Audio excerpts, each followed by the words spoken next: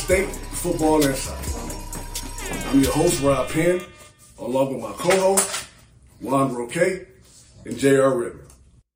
Our Sun Devils dominated Northern Arizona in the season opener, controlling every phase for 4 quarters. The defense executed a stellar performance, nearly pitched a shutout, and only giving up 120 yards total of offense to the Lumberjacks.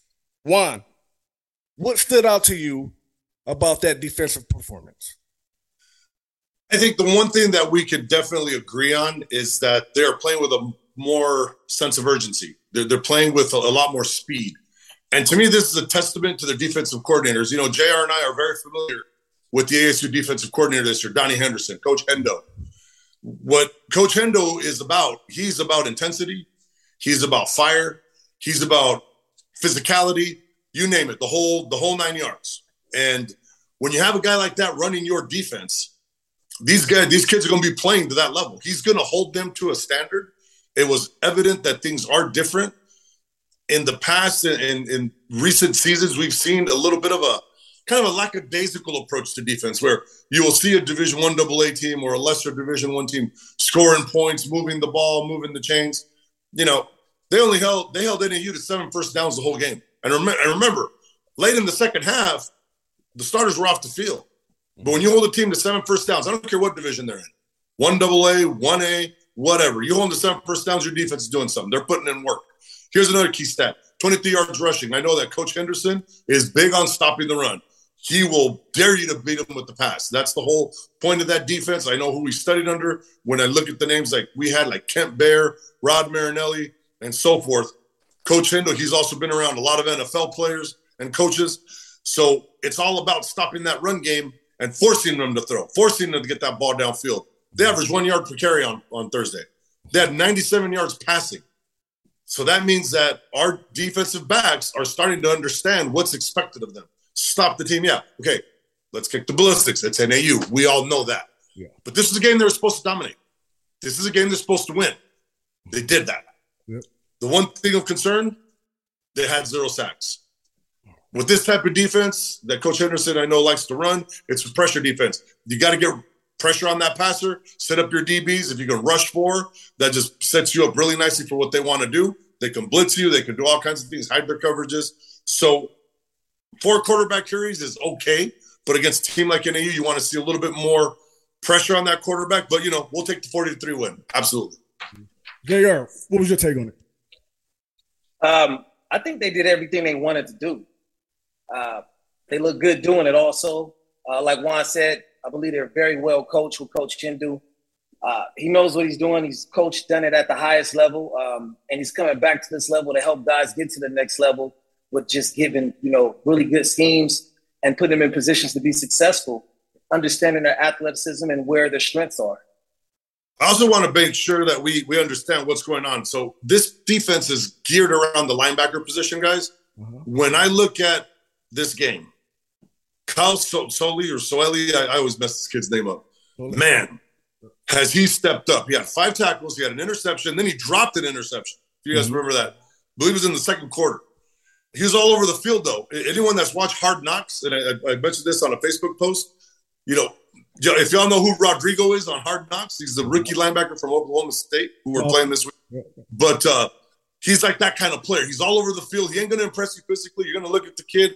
He's not an imposing figure, but the kid just finds a way to be around the football. He finds a way to get his assignment done.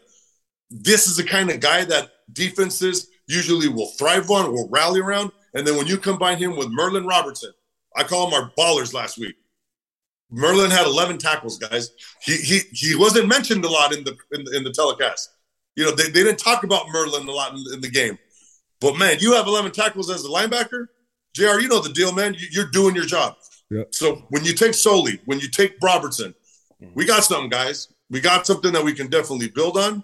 We got something that as we move forward, if those 2 guys have the season that we think they can have, this defense is going to be something special. Hey, shout out to Merlin also. Yes. And rest in peace to his father. I play high school football with his father. So, I know his family. He's a great kid, and he's out there playing his heart out. That's really good. Yes, he plays with a passion, man. and I've met his family too, JR. The Robertsons, they're such nice people. Well, they're they're Islander people. They're always so laid back and chill until they put football pads on, and then the switch comes on. So then you got to watch it. So if I could point out one area of concern, though, guys, it is the pass rush. It seems that right now our defensive ends are the strength of the defense. Joe Moore had 4 tackles. He had a quarterback hurry. Defensive end Anthony Cooper had 3 tackles and a quarterback hurry. But I didn't see much from the interior.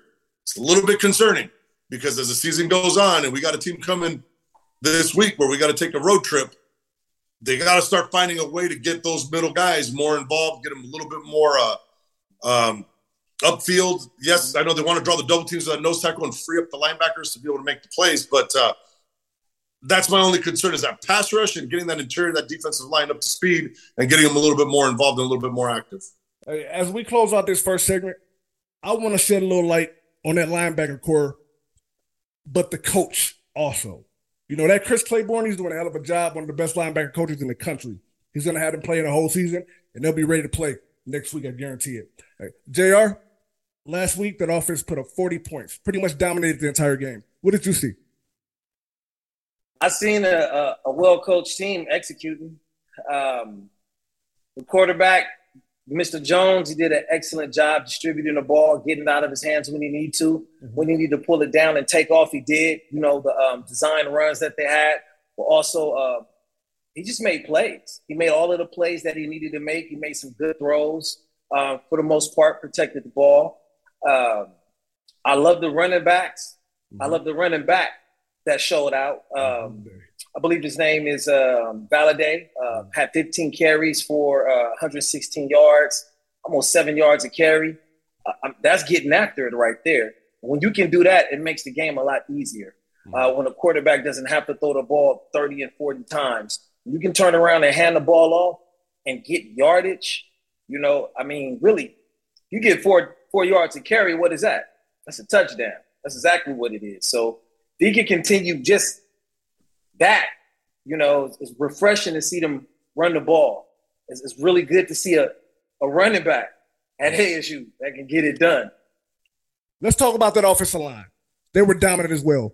Yes, definitely showed a lot of good things. What I really enjoyed watching, and Jared will tell you, is watching the push off the snap. That is always key. A lot of people don't ever watch the snap and then watch the push of the offensive line. That will usually set up what's coming next. And if you can move people off the ball and you can get them, 1 to 2 yards backwards, that gives the running back so much more room. It gives them a lot more ability to be able to cut through inside, change direction, go backside. I love what I saw out of that interior. Ladarius Henderson had a great game. Ben Scott definitely looks like he's the deal at center. The only thing that I did see that was of concern was at the tackle positions. Seemed like he was getting a little more pressure than you would want to see on Emory Jones. But I'll get back to the O-line. But one thing about Emory Jones that I liked was he stays in the pocket, guys. He doesn't look for a reason to run. Now, he could run. But there was a play in the second half that I saw that was super impressive, and I'm sure you guys saw it too. Emory Jones steps back. He plants like a pro-style quarterback. He plants. He reads 1. He reads 2. Neither one was open. He hit the third receiver in stride on the way out of bounds for a first down. Guys, we haven't seen that. We haven't had that. And I know there have been a lot of noise about the other dude leaving and, what happened the other night and, whatever. But at the end of the day, when we're thinking about this new offense, and what they're trying to do, it's like a hybrid spread pro style kind of thing. You see them under center, you see them, clap snapping or whatever they call it, snap count with the claps. So Emory Jones gives you those different dynamics. But yes, it starts with the offensive line. It starts with those 5 big uglies up front. I'm a big ugly too. But what's of concern right now is that Des Holmes was out. The projected starting right tackle, the kid from Penn State, didn't play. So they started Joey Ramos in his place. He's a promising young player. He's a local product. Man, he's out. He's done. He got rolled up on. I believe it was late in the second quarter, or maybe it was in the third quarter, but terrible injury. Lineman gets rolled up in the back of his knees. Guys, it's never going to end well, sadly. It's just an unfortunate situation. Wish him well. Hopefully he gets a speedy recovery. But people got to step up now. Chris Martinez at that right guard spot, he's a transfer student too. But Des Holmes, they need to get him back. Because one thing about O-line play, continuity, reps, continuity, playing with your brothers. When you play together longer, you know what your brother's doing. You know what you know, his strengths are, you know what his weaknesses are. So you're able to be more of a gelled, cohesive unit. So that right now needs to come together quickly because the next opponent obviously is going to be formidable. I was just going to say that's huge. Some of the things you said right there, Juan, as far as the cohesiveness and getting the guys that are going to be in there, especially when it comes to not only the run game, but then that's when it's really important, the passing game, because you got to understand those defensive fronts. You got to understand where those blitzes are coming from. And the back has to understand, you know, what's going on with his guys up front. Hey, this guy may be a little slow to kick here. This guy may be strong here, and know where they need to fit at, you know, when the passing game is going. So, yeah, you said some things that are dead on point. Thank you. And that, Jerry, as you know, that is the hugest part of when you got different people starting, different people playing, is it does affect communication. And running backs and O-line, I don't even know if a lot of people know this, Jared. We communicate. The running backs and O-line, 9 out of 10 pass plays are working together. The running back becomes another lineman. So you talk about identifying blitz, identifying corner blitz. Is it a threat? You know, are they going to, you know, shoot the A-gaps and switch assignments with the running back so we can go and cut that flip and nose tackle? There's so much that happens in such a quick moment that if you're not all on the same page, it's going to get your quarterback hurt. And right now, the Devils, based on what I've seen, we got to keep Emory Jones like Cazzetto used to be so passionate about Jake, right, JR? We got to keep him healthy. Well, right now, Emory Jones, we got to keep him healthy because we know behind him, we're in trouble if we lose this kid. So they got to do everything they can to get this together quickly, get the best guys on the field, get them communicating, and let's rock and roll.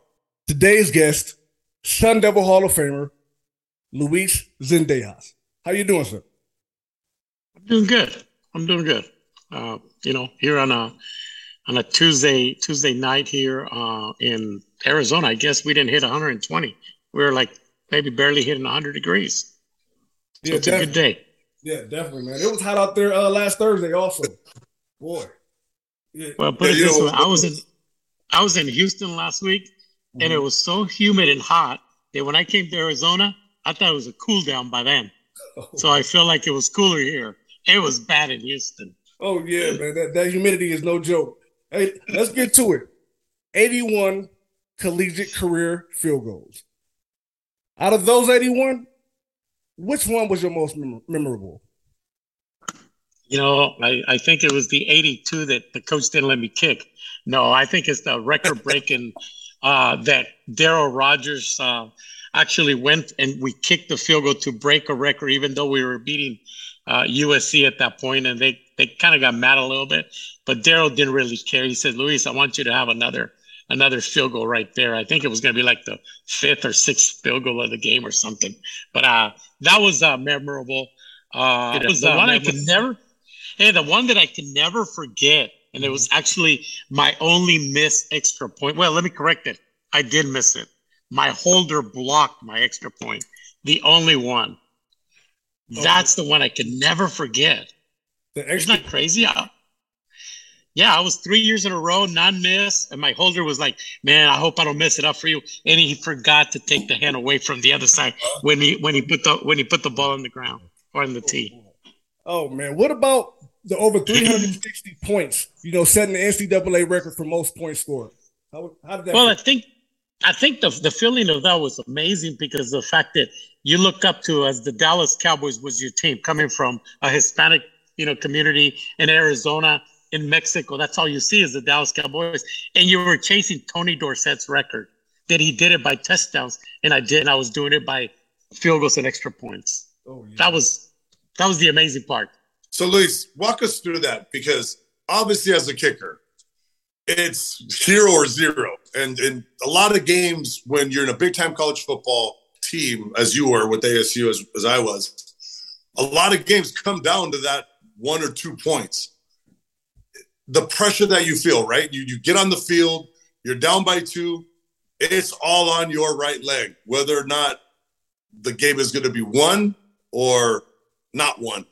As a kicker, how do you train for that? How do you get ready for that moment? How do you simulate it? Because, you know, offense simulates, right, 2-minute offense. Defense simulates 2-minute defense. We simulate goal line. But as a kicker and being one of the best to ever kick, walk us through your preparation and your mindset. How do you take the field with 2 seconds left You got to make it for 47 yards. What's well, number one?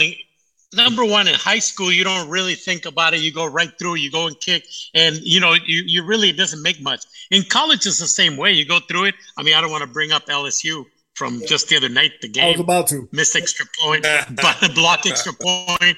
Poor kid, everything there. But it's the way you approach the things. In the NFL, it's a lot different. Let me tell you, I used to go down when I was with the Eagles.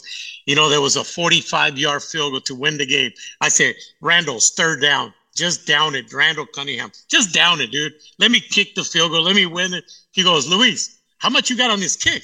Well, 45 yards, an extra $10,000. The paycheck is $10,000. It's a game winner, another $10,000. So this kick's about $45,000 for me.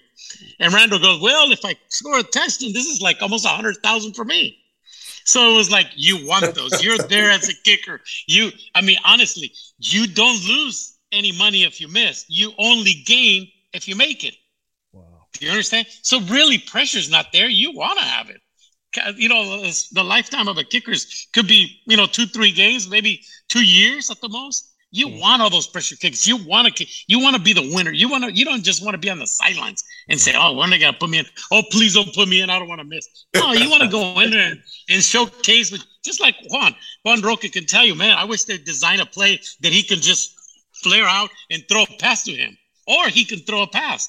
We always dream those things. We always think of those things that, if you go with your mindset, whenever I go in the field goals, and I train kickers here in my house, I tell them that if you want to miss the field goal or the extra point, think negative towards going there. Oh my God, all my friends are at the sports bar watching this game. All my ex-students or my ex friends or players are watching this. I'm going to miss. You walk into that, you're going to miss. Or you go down there with the attitude is like, man, 35, 40-yarder to win the game. Here it is. We're going to beat the Dallas Cowboys on this field goal. I'm with the Arizona Cardinals right now. I'm going to win this field goal.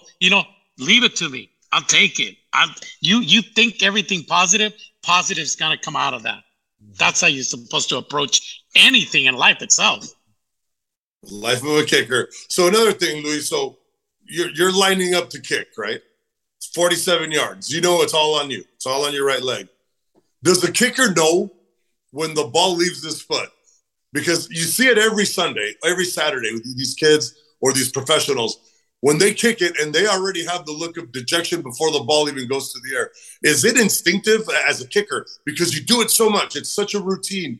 The way you line up, the way you look at the ball, even the angle of your foot to the way you connect with the ball.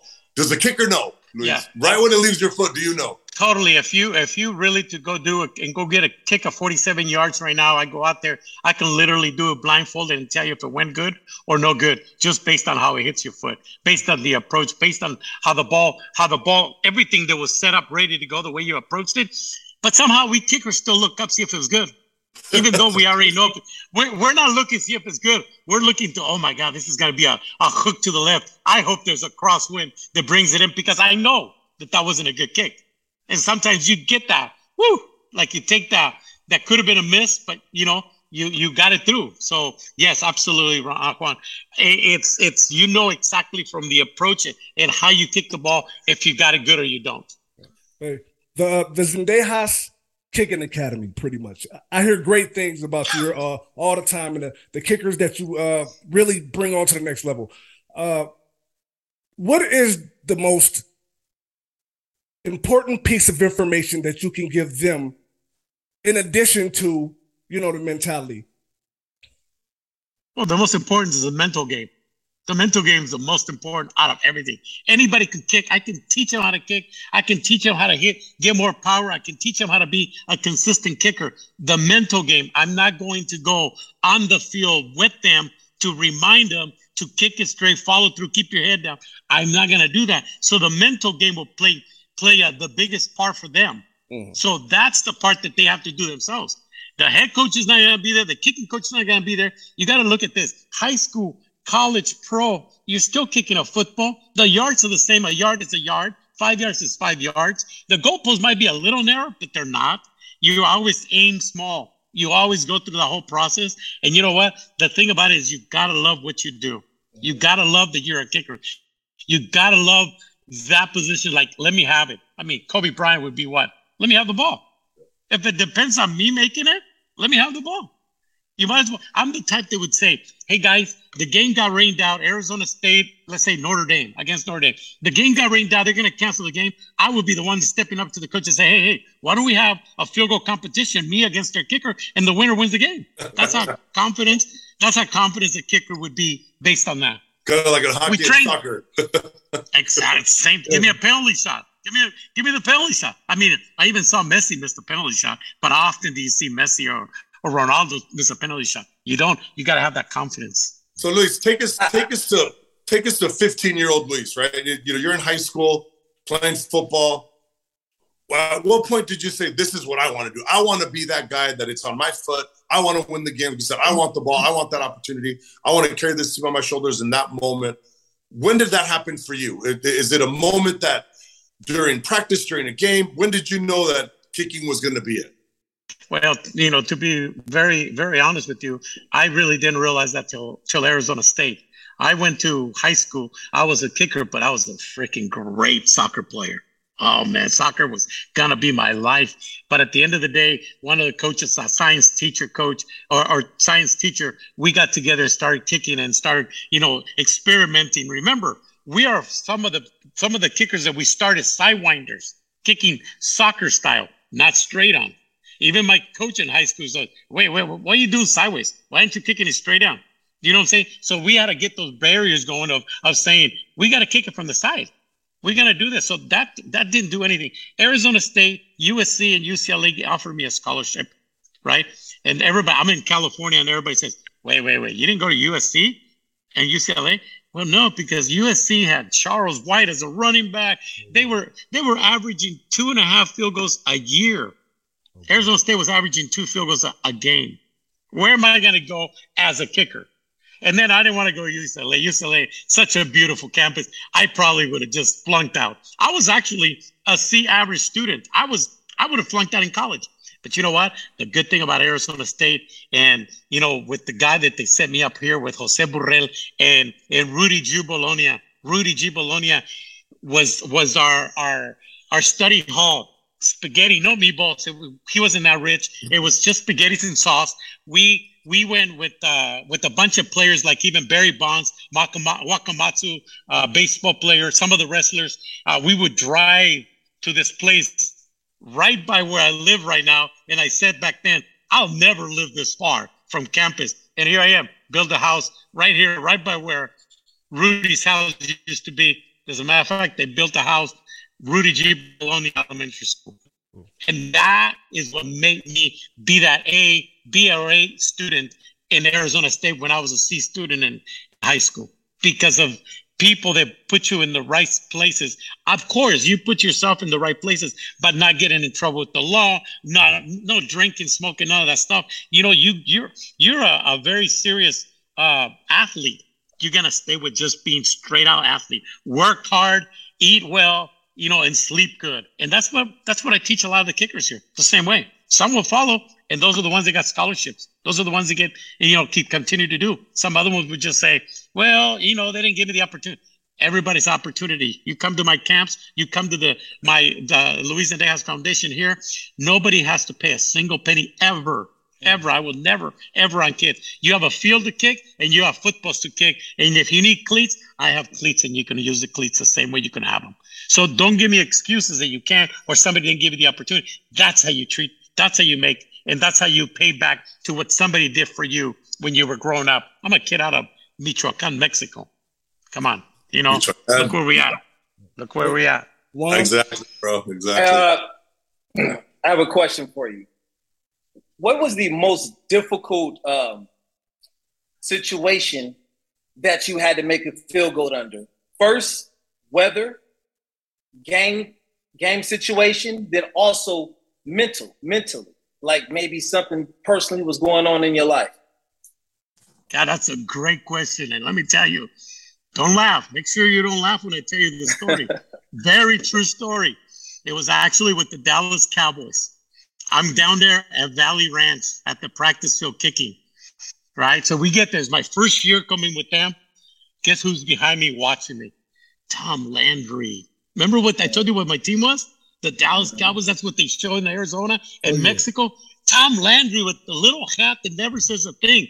I started missing field goals to the right, to the left, and then I'm lined up for the next kick. And he stops me. He goes, "Yeah, Luis, do I make you nervous?" And I go, "Yeah, I guess you do." Well, let me tell you something. I have to go to the games. I don't know how you're going to figure it out to make it, because I'll be at the games. That's what Tom Landry told me. At that point, I said, that guy's got jokes. I went back, started kicking, and I started making everything because he made me feel comfortable like one of his. Do you understand? Tom Landry is a guy that never said a word, with the low hat, serious, boom, very nice person. But to say that is like, hey, Luis, I don't know how to tell you, but I got to be at the game too. So you better learn to make them with me right behind you, or else you're going to get fired fast. That was one of the toughest, seriously, one of the toughest kicks to do is to kick from behind your idol, your guy there that you're kicking and you got to perform, or else you're fired. That's a good one. It's a real good one.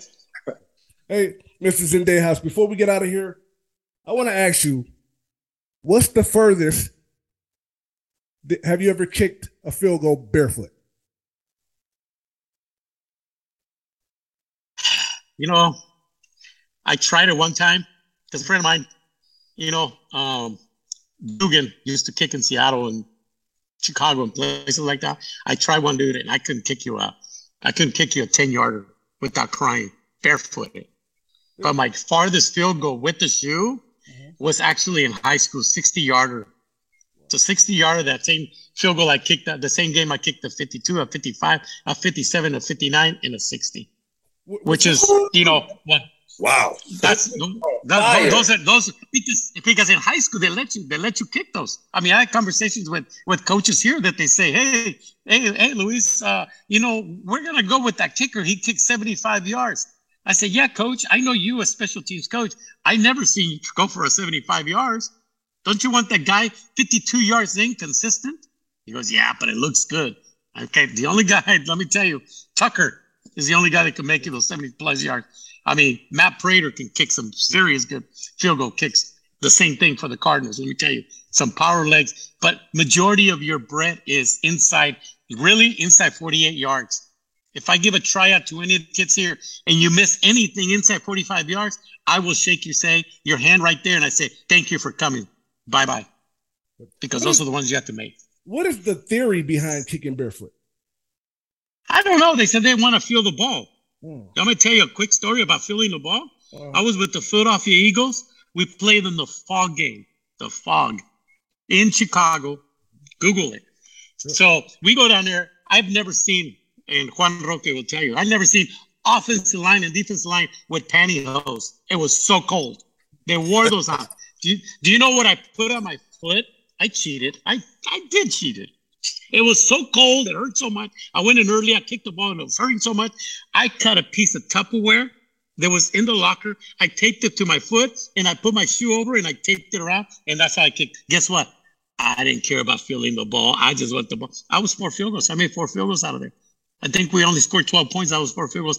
We lost because the Fog game took away the passing for us with Randall Cunningham and, Mike Quick and, Keith Jackson and, all those top players over there.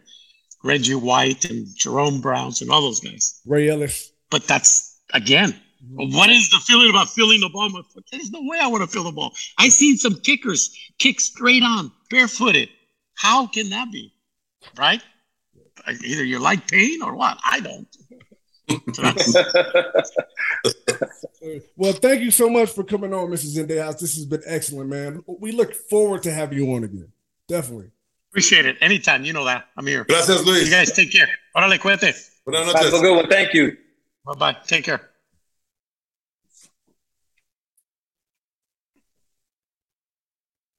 This week, our Sun Devils travel to Stillwater to face Oklahoma State. Last week, against Central Michigan, they put up 58 points. But that defense gave up 44. JR, what is your predictions for this week? I think it's going to be a hell of a game. I think we're going to have our hands full. Defensively, we're going to have our hands full. That offense they have, number 3, Spencer, number 17, John Paul, number 8, Johnson, number 80, Presley. Now, let me tell you, Presley can go from anywhere on the field. Johnson is a good quality receiver, and John Paul, last week, I think he took a hitch to the house. And Spencer, the quarterback, yeah, he real. He can throw the ball all over the field. He's got a good arm. Not only that, he'll pull that thing down and run. Over 400. And he's a serious threat to go. That's right. Serious threat. So he can't be taken lightly. That's offensively, we're going to have our hands full. Defensively, we're going to have our hands full with that offense. But on the other side, the defensive side, I think we're going to be okay offensively because you can score points on them. Not only can you score points on them, I watched Michigan's receiver. Central Michigan's receiver, number 0. I can't recall his name right now. But this gentleman caught – every ball he caught was contested, and he caught them. So they do a good job in coverage, but they don't really make plays on the ball. So we should be all right, and you can run the ball on them. You can run the ball on them. They showed that several times. I think we're going to be okay. It's a game that's going to be a tough game, but it's a game nonetheless we can win if we play ball and do what we're coached to do. Now, judging off what you saw last week, Juan, and what the Cowboys did last week to Central Michigan, what is your prediction? I think without a question, we're going to have to give them a big dose of our running backs. I think when you think of what we've shown with Xavier Valade and Daniel Ngata, we definitely got a 1-2 punch there. It's important that when you play a team like Oklahoma State, who, by the way, lost the time of possession battle last week. Central Michigan had the ball for almost 10 minutes longer. But, of course, they put up 58 points because they got that fast break offense. So, offensively, what they need to do is they need to slow the game down. We need to get into that Michigan State 2019 mentality where you're just getting first downs, but you got to get points. You cannot 3 and out. You cannot go all the way down. Get a couple first downs and have to punt it. ASU needs to manufacture points. They need to manufacture first downs, and you do that in the ground game. You're going to be in Stillwater. It's going to be hot. This heat wave that's hitting the whole country. It's going to be 90 degrees, 98 degrees. It shouldn't bother ASU one bit. It's going to be a daytime game. Now, Stillwater, been there. My wife's Oklahoma State alumna. I had to give her a little shout out. Got her master's degree this past spring. So I got to firsthand see that stadium. It's formidable, guys. It's a little bit imposing. It's a little bit intimidating. But, hey, that's what you play college football for, is to go into those environments and win football games. And we've done it under Herm Edwards with, in 2019, went to Michigan State. Nobody gave ASU a chance to win. You win I believe it was a 9-3 game or something like that. So it's definitely possible, like JR said, go in there with the right mentality, get those chains moving, keep their offense off the field because they can score. We know that. But if we do get on defense, then it's going to come down to controlling Spencer Sanders and not being able to let him get that ball to Braden Johnson, get that ball over to Brendan Presley, who was a second-team All-Big 12, kick returner. Those are their 1-2 punch on the receiving end. Now, if Hendo is able to manufacture pressure, if he's able to get blitz, if he's able to get Soeli and Merlin Robertson into the backfield, maybe do some line games, get those defensive ends involved, get them off the field. That's a key thing. They weren't very good on third down, guys. They were 3 of 12 against Central Michigan. 3 of 12. Now, it's a team that scored 58 points. So what does that tell you? They're hitting the long ball. They're hitting big plays. They're getting those chunk plays. But that also means if you get into a center of the ring, blow for blow brawl, we got a shot here, guys. If we can keep them 3 and out, get the ball back, chew up the clock, score points on every possession, we have a shot at this. Bottom line, in order for us to win this game, we must control the pace. Prediction, final score. Go on. Whew. I think ASU is going to go in there. I think that they are going to show what they're made of. I believe Oklahoma State might be a little bit overinflated because of what they did against Central Michigan. You score 58, you think you're world beaters. I'm just going to go ahead and say it. I'm going to take ASU 21, Oklahoma State 10. JR, close it up. Okay, couple things. The first thing I'm going to say is offensively, I really think that we should be fine. I've seen a lot of holes in the passing game. smash concepts, crossing routes. They got mixed up with mesh concepts, crossing routes. People wide open over the middle, wheels out the backfield. They get lost. They lose the back out of the backfield often. Hitches, corner routes, wide open. There's a lot of holes in that defense. So I think we'll be fine because there's a lot they would have to patch up in a week. I think the biggest thing is for both teams playing teams that were less than up to par to their ability, have to be careful. That's just what it's going to boil down to. It's going to be a hard game on both sides of the ball because they're actually going to face an offense. They're actually going to face a defense. Not that they didn't face one previously, but both of these teams are more evenly competitive. So it should be a really good game. And I really can't give a prediction other than go Devils. We going to win. That's right. Hey, Saturday afternoon, 4:30, kickoff. Go Devils. Hey, go Devils. Wonderful show. Thank you for tuning in. We'll see you next week.